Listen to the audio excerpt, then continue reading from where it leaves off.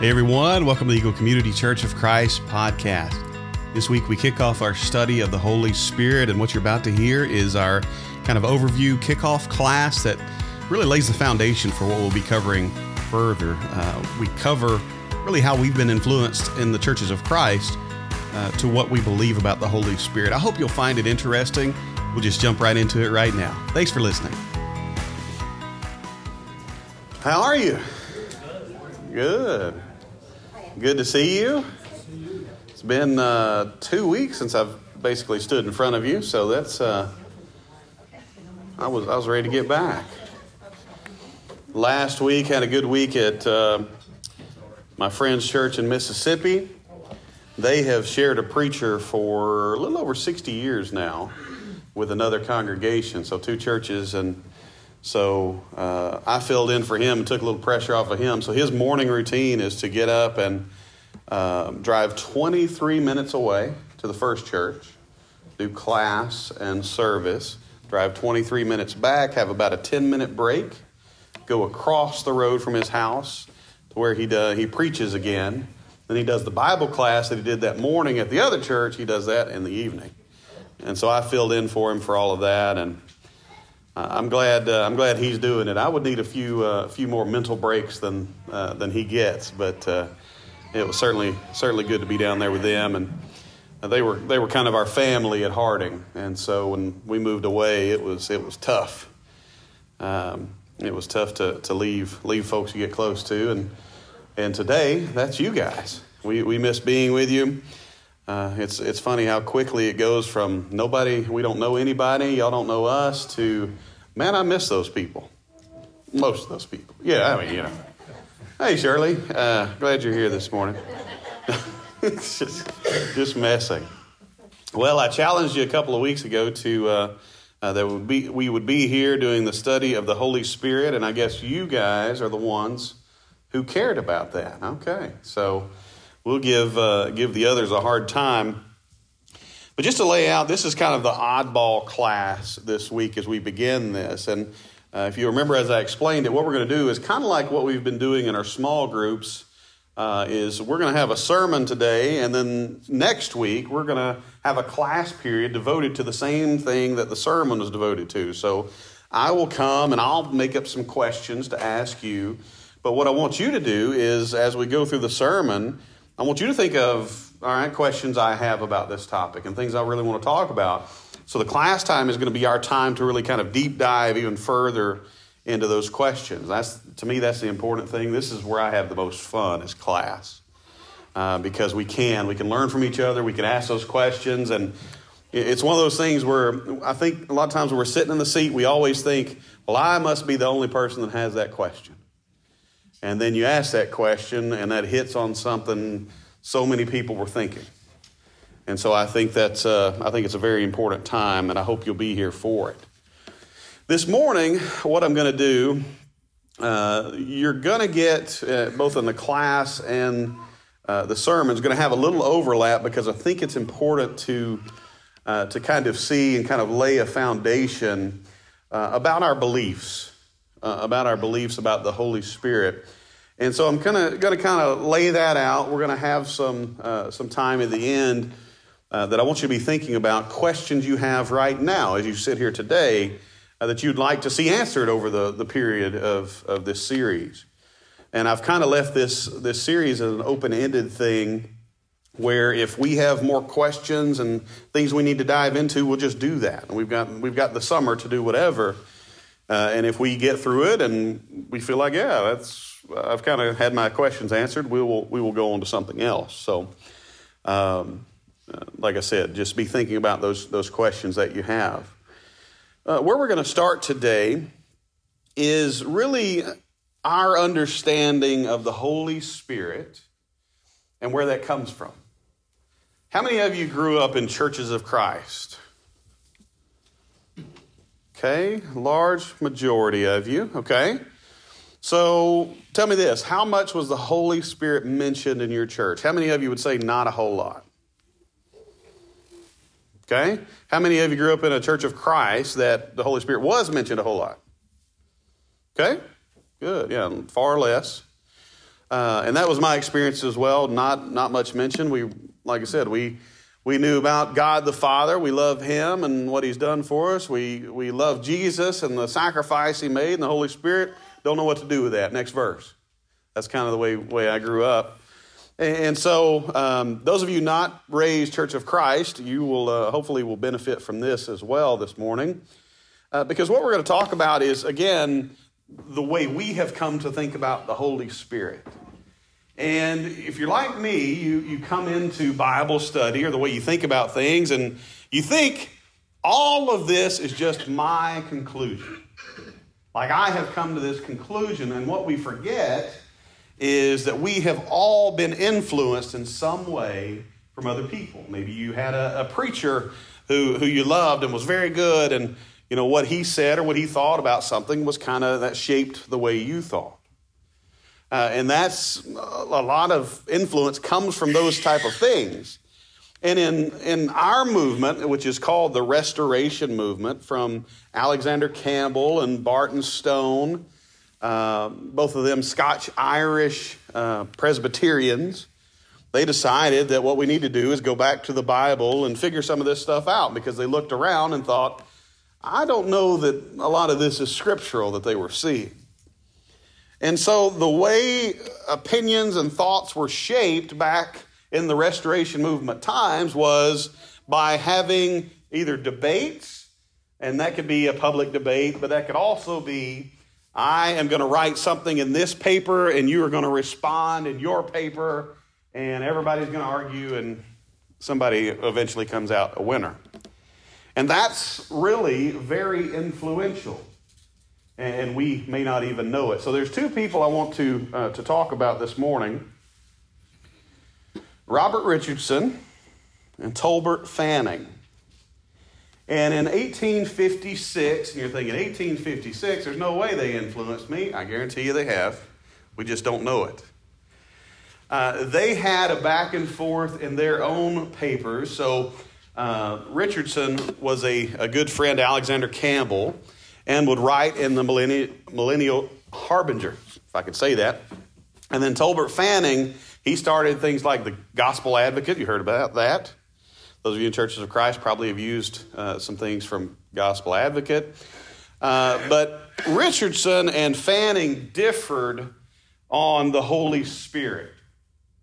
Richardson looked around, and what he saw, what he perceived, was that we have a lot of the form down, like we want to do the right things in the right ways, but he said there is no spirit here. There's no excitement about what's going on. We're just so focused on we want to do this thing in this way that we've abandoned the Holy Spirit. And Fanning would go the opposite way and said, well, what Richardson's just wanting to do is put this mysticism out here. It just everything has to be spiritual. It's kind of, blaming them for being the other way. And so they had this kind of back and forth. And what's kind of ironic is Fanning would tell Richardson that you're just into all of these philosophies. We're in a movement where we're trying to say only the Bible, right? We get things out of the Bible. The Bible tells us what to think.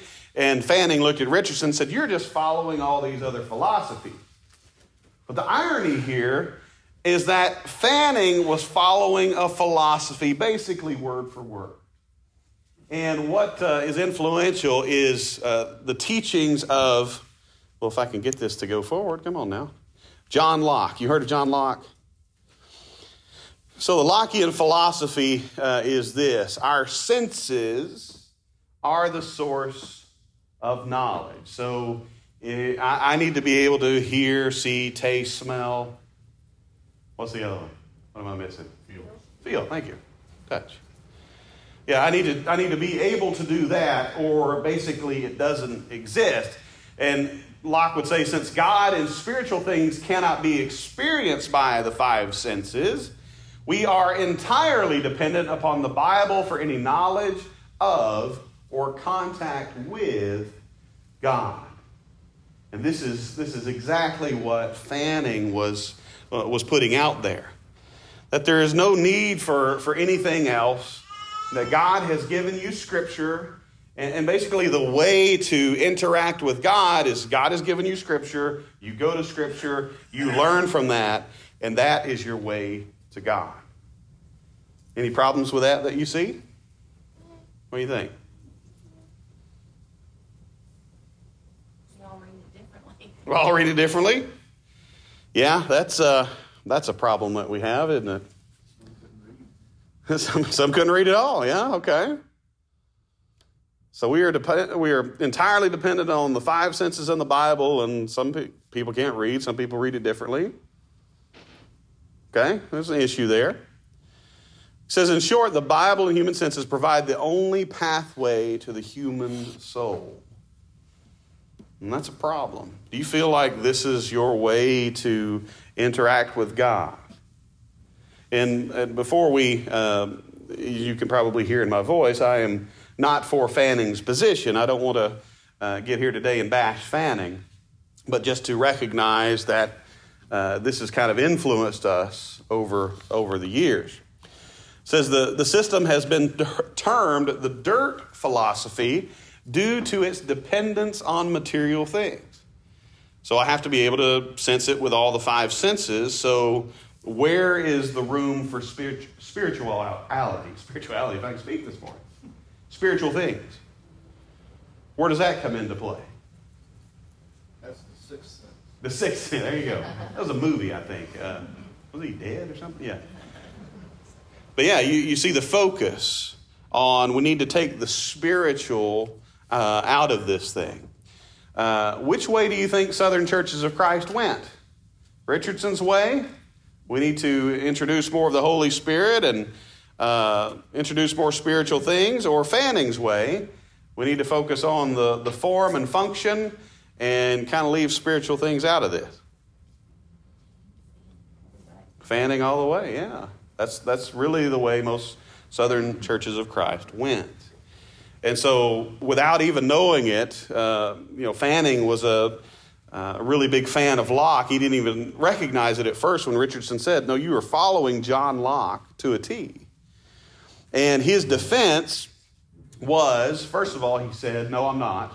So he completely denied it. But over the course of the back and forth, finally, he admitted that, okay, what Locke says is good, but it's not a philosophy because it's truth.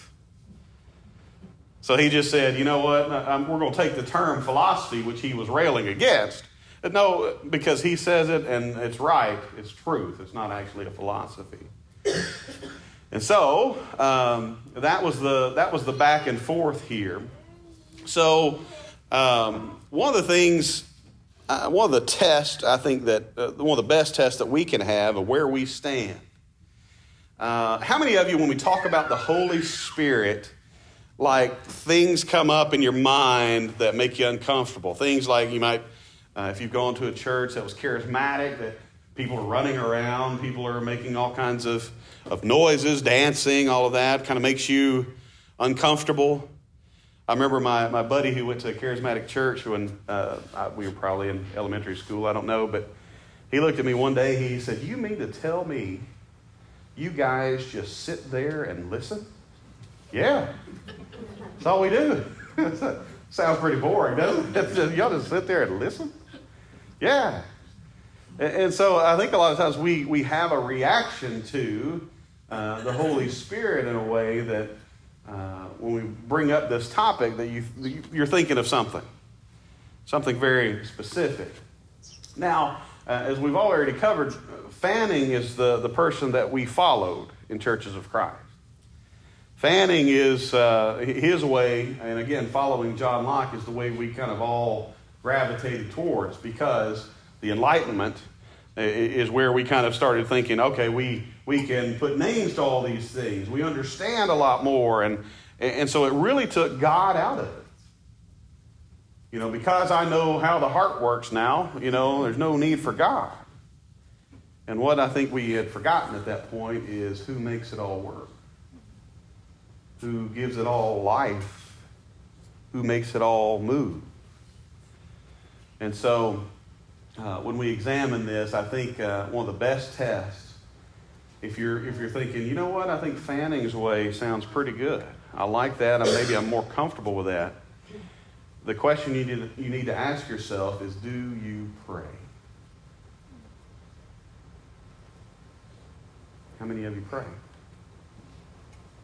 Not only do you pray, how many of you pray expecting or desiring God to do something about it? I prayed this morning before Ethan drove us to church. Amen. While he was driving. Hedge of protection. He brought us here All safe. the hedges. All the hedges. And you got you here safe? And got you here safely.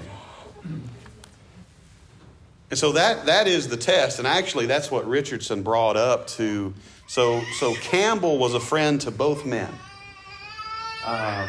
Richardson had worked with Campbell at the Millennial Harbinger. Tolbert Fanning had been on preaching expeditions with Campbell. And Campbell actually leaned the side of Fanning to the point where Richardson and Campbell had their friendship broken up for a while. And by the way, Richardson ended up writing the biography of Campbell. The family trusted him that much. So it broke up, people's relationships. But both Fanning and Campbell were devout men of prayer. And so Richardson said, why even pray if you don't expect God to do something? And so that is your test. As far as do I believe that God does anything today, that through his Holy Spirit, is there any direct connection? Because with Locke's philosophy, there is no direct link to God. It is me and the Bible, and whether or not I get smarter from reading it. Okay? Any questions about that? Any thoughts? Yeah. My background comes up here, but I think my experience growing up, I grew up in a part of Louisiana where the Church of Christ was very weak, but the charismatic churches were very strong. So they were just all around us. And it was a lot of sermons and Bible classes where it was just literally making fun of them. And I think the consequence of that is that there was no discussion of the Holy Spirit. There was no discussion about feeling how your faith should work. It was all an intellectual exercise because people were afraid, well, if I start thinking about the Holy Spirit and what it can do, next thing you know, we're dancing with snakes or something, So there was a total just revolt to stay away from anything close to that, so we don't ever go down that path. And as a result, you can't really think your way through what Jesus did and what God did. At some point, when you start thinking about the supernatural part of it, I mean, Jesus being raised from the dead and some other things is not logical. You can't get there with logic. You have to have something more than that. And I heard a story one time where Elvis met with the Church of Scientology, and when they left, he told his wife asked him, "What do you think?" And he said, well, "They're all head and no heart." And I thought that was a good way to kind of summed up the way I felt we were headed. Is we were trying to do it all head and no heart. You can't just get there. I can't. Maybe some people can, but my faith is based on as much of what I feel as what I think. Sure. But how much, and the question to the rest of the room, how much focus have we had in our churches over whether or not you believe the right thing? And we put much more focus on that over are you actually doing the right thing? Like we come together and we're about agreeing on that thing. And then we kind of break huddle and go away. We're okay with not doing it, but you better believe the right thing. Come to that intellectual point. What he said there about kind of their church's reaction to being around a bunch of charismatic churches is actually the exact thing that Campbell and others were reacting to when all of the restoration came about. So they would see all these tent revivals and things like that, and these charismatic groups would say, you are only saved if you have this manifestation of the Holy Spirit, speaking in tongues, all of these other things. And like we do with a lot of things, We pendulum swing as far away from that as we can. And so we went from, people would walk away from these tent revivals and they didn't, they thought they were saved, but they never spoke in tongues or anything like that. And so they didn't know what to do. I guess I'm not saved. And Campbell offered them, by going to this Lockean philosophy, all you need is your mind. Now, I think we would all agree you don't have to have a manifestation of speaking in tongues or anything like that for salvation. We don't see that in Scripture. Some people have it, but even when Paul's discussing this in 1 Corinthians 14, 15, 16, somewhere in there, he says, not everybody's going to have it. You can desire those things, but not everybody's going to have that. But the reaction was, we're going to go so far away from this that we're going to take all of this out of it, okay? And so I think what I've got queued up next, I need notes sometimes. I'm just too hard-headed, I guess. If it's not, I'll set it up and look like a fool. I don't know. What I want to give you this morning that we won't have in the sermon is something to wrestle with. I want to start with a question. Do you believe healing happens today? Do you believe God heals? Or do we pray and someone is healed and we think, it's probably the doctors. We pray for the doctors, right? Nurses, everybody taking care of the person. But does God heal today? What do you think, church? Yes. Okay. And sometimes through doctors, but sometimes without doctors. Yeah. Okay. Okay. Now some of you, if you don't think that, now you're scared to say anything. That's okay. Found something cool this past week. Rebecca's already seen this. Katie's already seen this, I know. But basically, there's a pastor named Dwayne Miller. And Dwayne was pastor of a pretty large church. But he got sick. He had this, I don't know what all was wrong with him. Can't remember what all he said. But basically at the end of this sickness, this illness, he was left basically with no voice. He had some kind of injury to his vocal cords, and he just talked like this all the time. And so much so the doctor said, we can't tell you that this will ever heal. And so he resigned as pastor of his church. He said, because you guys need someone to take care of you who can actually speak. And so he went from pastor to private eye. And he said the only things those things have in common is they both start with the letter P. But he did that for 4 years after this injury that and resignation from his church. But he was asked one Sunday to come back and teach a class. And he said, I didn't want to do it at all. He said, if I could have gotten out of it, I would have. He didn't want to do it. It's kind of a reminder of what he had lost, and being able to speak. If I lose my voice, that is a major toll on my life, right? But what we see in this is amazing. I want you to see this. Let's see. I'm going to get through these scriptures real quick, and I'll come back to them. Oh, you got it? Yeah, click on the video.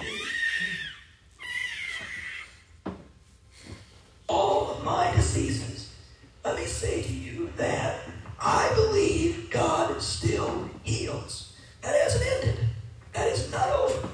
Now you have to be careful on how you do this, because there are folks who carry things to an excess and it becomes a show. And God has never intended that be what it is. God heals in his sovereign will. I don't know why God does things that he does, but I know that he does. And the only thing he requires of me is to allow him to be God and me to be me, and let it be. To say that every single person will always be healed because Jesus died on the cross is a misinterpretation of Scripture. Not true. Won't work. Isaiah 53 doesn't talk about physical healing. I'm sorry. That's just not the context. And to impress that there causes a misinterpretation of Scripture. That's wrong. On the other hand, to say that since we don't have anything after the book of Acts, that miracles ended at the book of Acts and they never happen again is equally as wrong. Because you have put God in a box both ways. And he doesn't want to be in the box. So the psalmist says, I'm excited. Bless the Lord, O my soul. One of his benefits is that he heals all of my diseases. And in verse 4 he says, and he redeems my life from the pit. Now I like that verse just a whole lot. I have had, and you have had in times past, pit experiences. We've all had times when our life seemed to be in a pit, in a grave.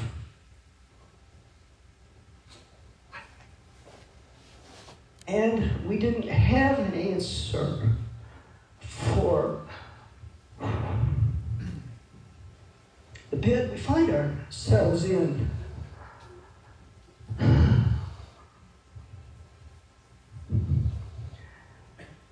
And I don't understand this right now.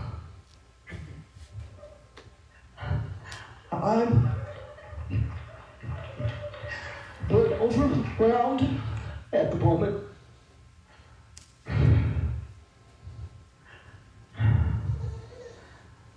I'm not quite sure what to say or do.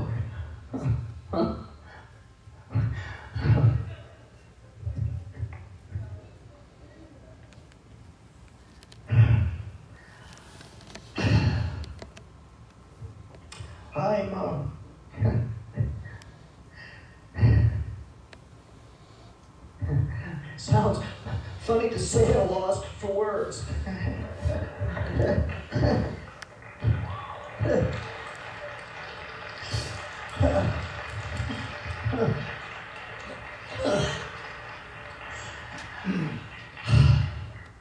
Thank you, Lord.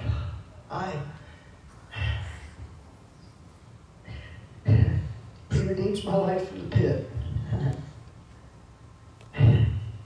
and crowns me with love and compassion.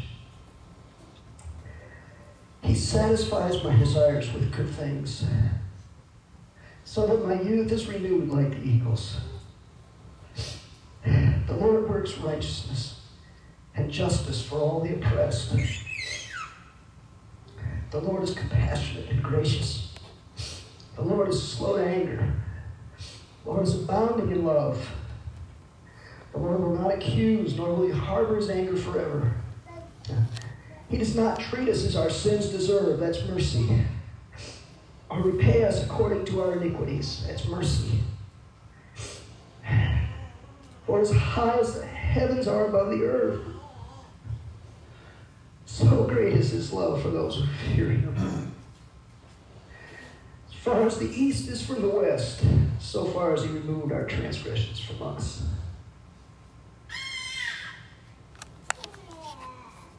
Chase, would you put that up to the scripture, where the scripture started? What just happened there?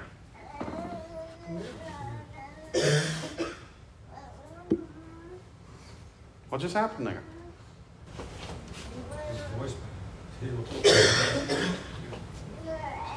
4 years after,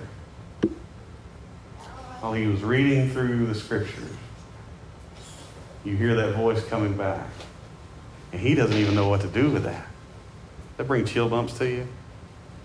You can go back and you can see Dwayne talking about this. Again, his name is Dwayne Miller, D-U-A-N-E, if you want to look him up. He ended up writing a book after this, too. But you hear the shock in his voice. I don't know what to do with this.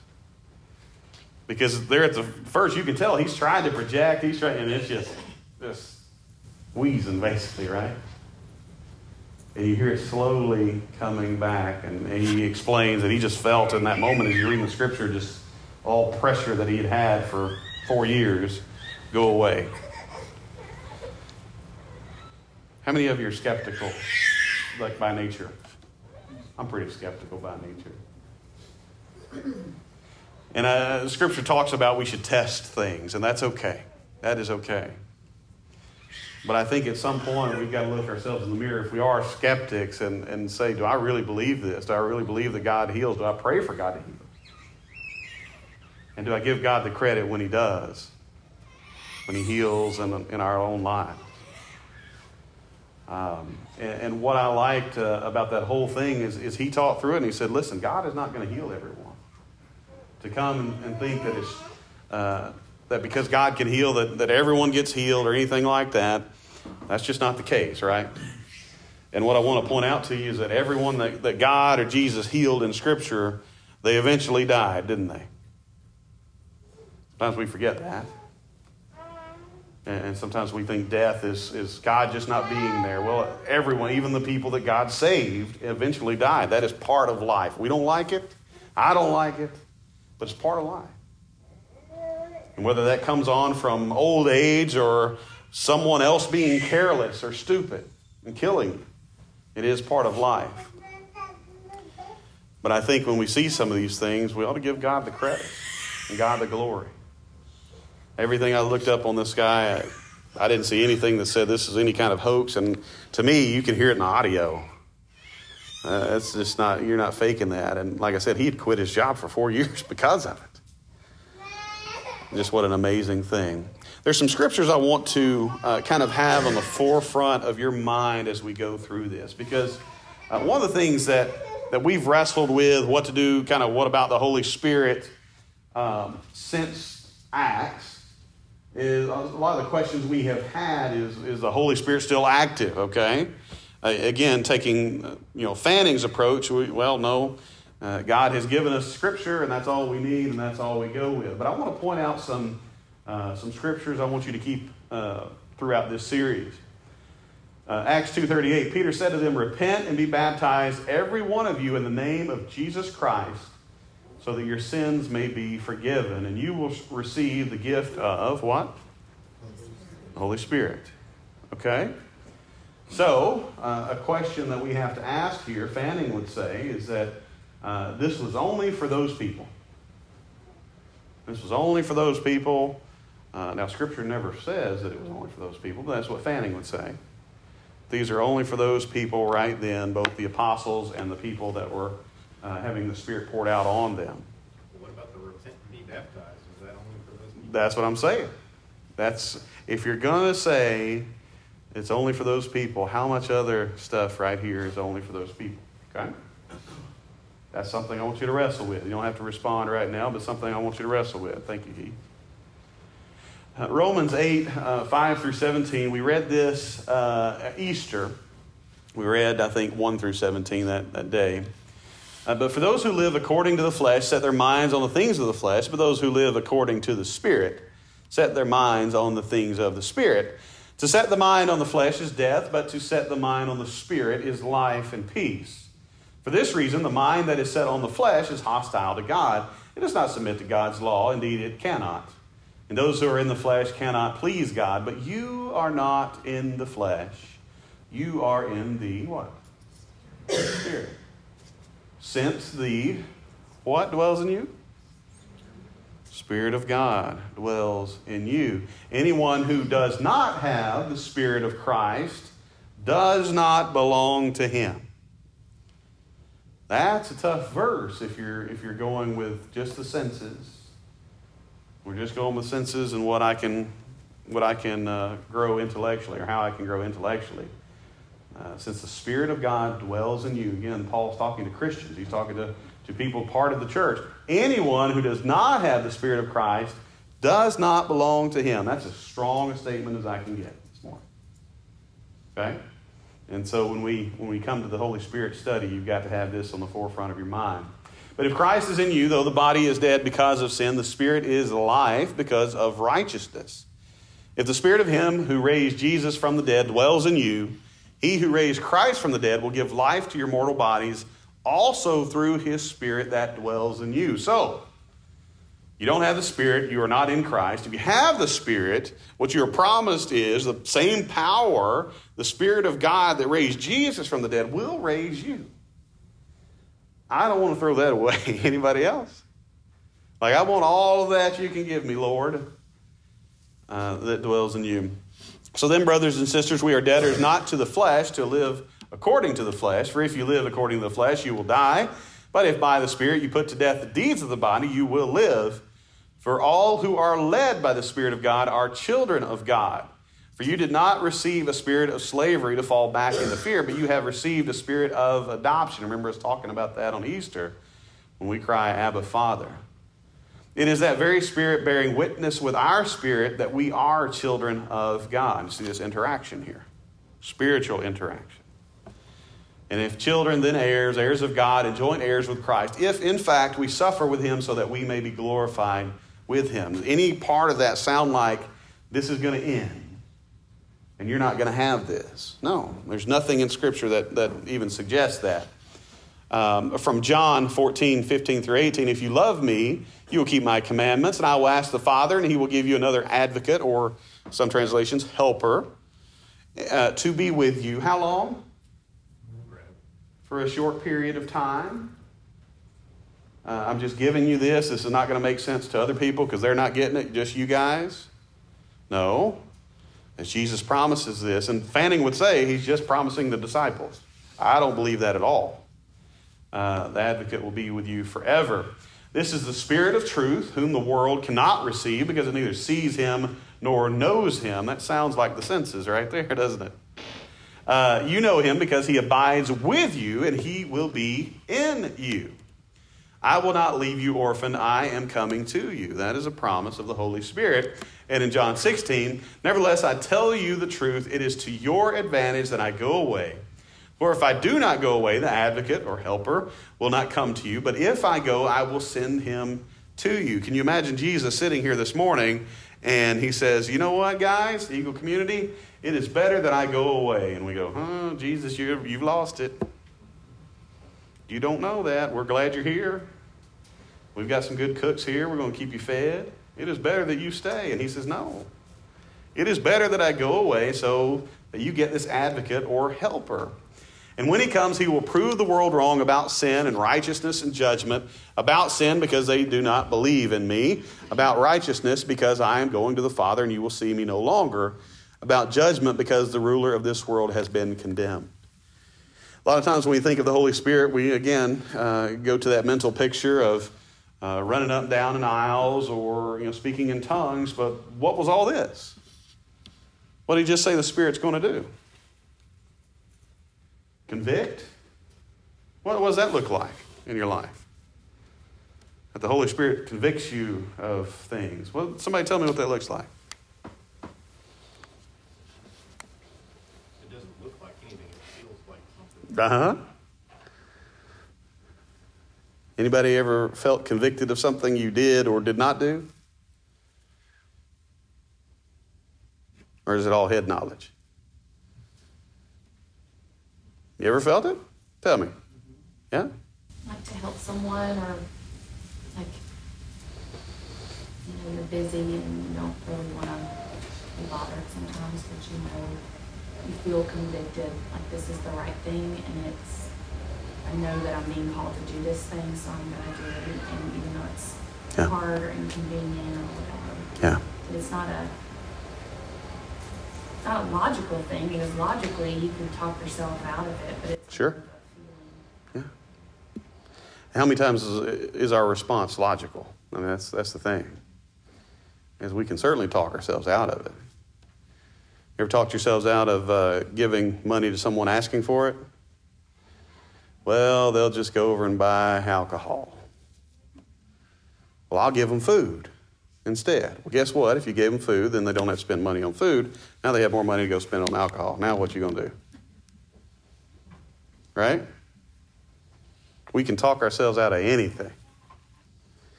But the Holy Spirit is there to convict. It was the other day at on 146, right there at the corner, getting off of the interstate. There was a lady sitting there, and I think it was Logan that said, "Dad, can we give her money?" And we were like, 5 or 6 cars away. I said, "Well, I don't think she's heading this way." And we got up there, and we drove by, and she was sound asleep. I mean, she was rocked back in the sun. And you heard kind of this, he's trying to wrap his mind around what all's going on. He said, well, we couldn't have given it to her anyway. She's asleep. And I was convicted in that moment. Like, man, I should have just, I would have had to stop the flow of traffic because, like I said, we were so far back. But I should have just done it just so my son could know, yeah, we can give to people who are asking. We don't have to be skeptical. And guess what? I got my toe stepped on one time. I asked a question about how do you know when they actually need it, and the person responding worked with different groups that were underprivileged and all these things, and he said, church members walk around all the time just worried about these things. And what's the worst thing that's going to happen? Somebody's going to get over on you? Like God hasn't blessed you enough that you can get over that? Because you were given it anyway. But we walk around with a scarcity mindset, serving a God who gives generously. So what do you do with that? I think that was all the scriptures I had up there for this morning. We've just got what time y'all been shutting the class down? 45, Scott? Yes. 45. 4 minutes. So we don't, when Scott gets up. Okay. We don't have a bell in here. Just assume Scott is the bell.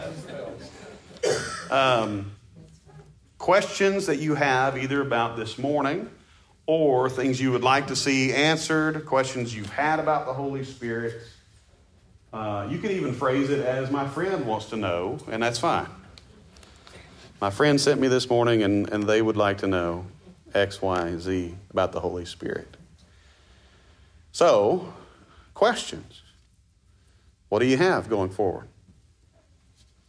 Thoughts that you'd like to see explored? Anything challenge your upbringing? I think the question I had, the scripture we just read a while ago, maybe you can dive into this later, but it talks about the Holy Spirit being an advocate for us. And I don't know what the Greek word is behind that or what it means, but I'd be curious to learn what does that look like? Is it other places where it talks about that? Yeah, absolutely.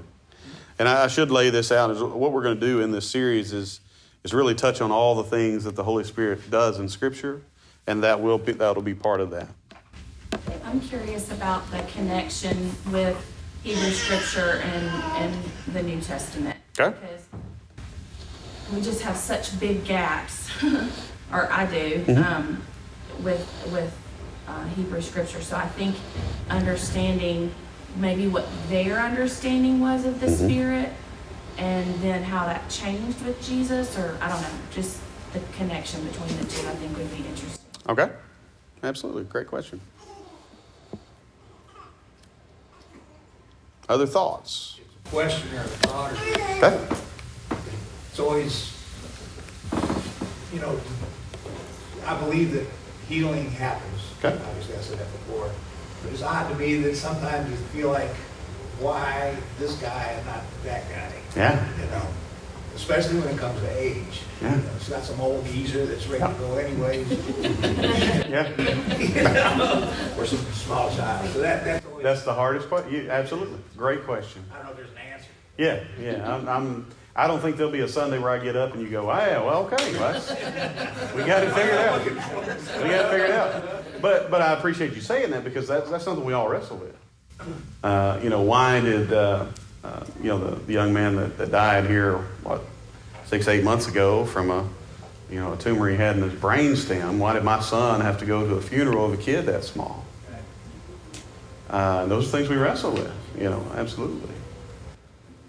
And we'll absolutely talk about that. Okay. Other thoughts?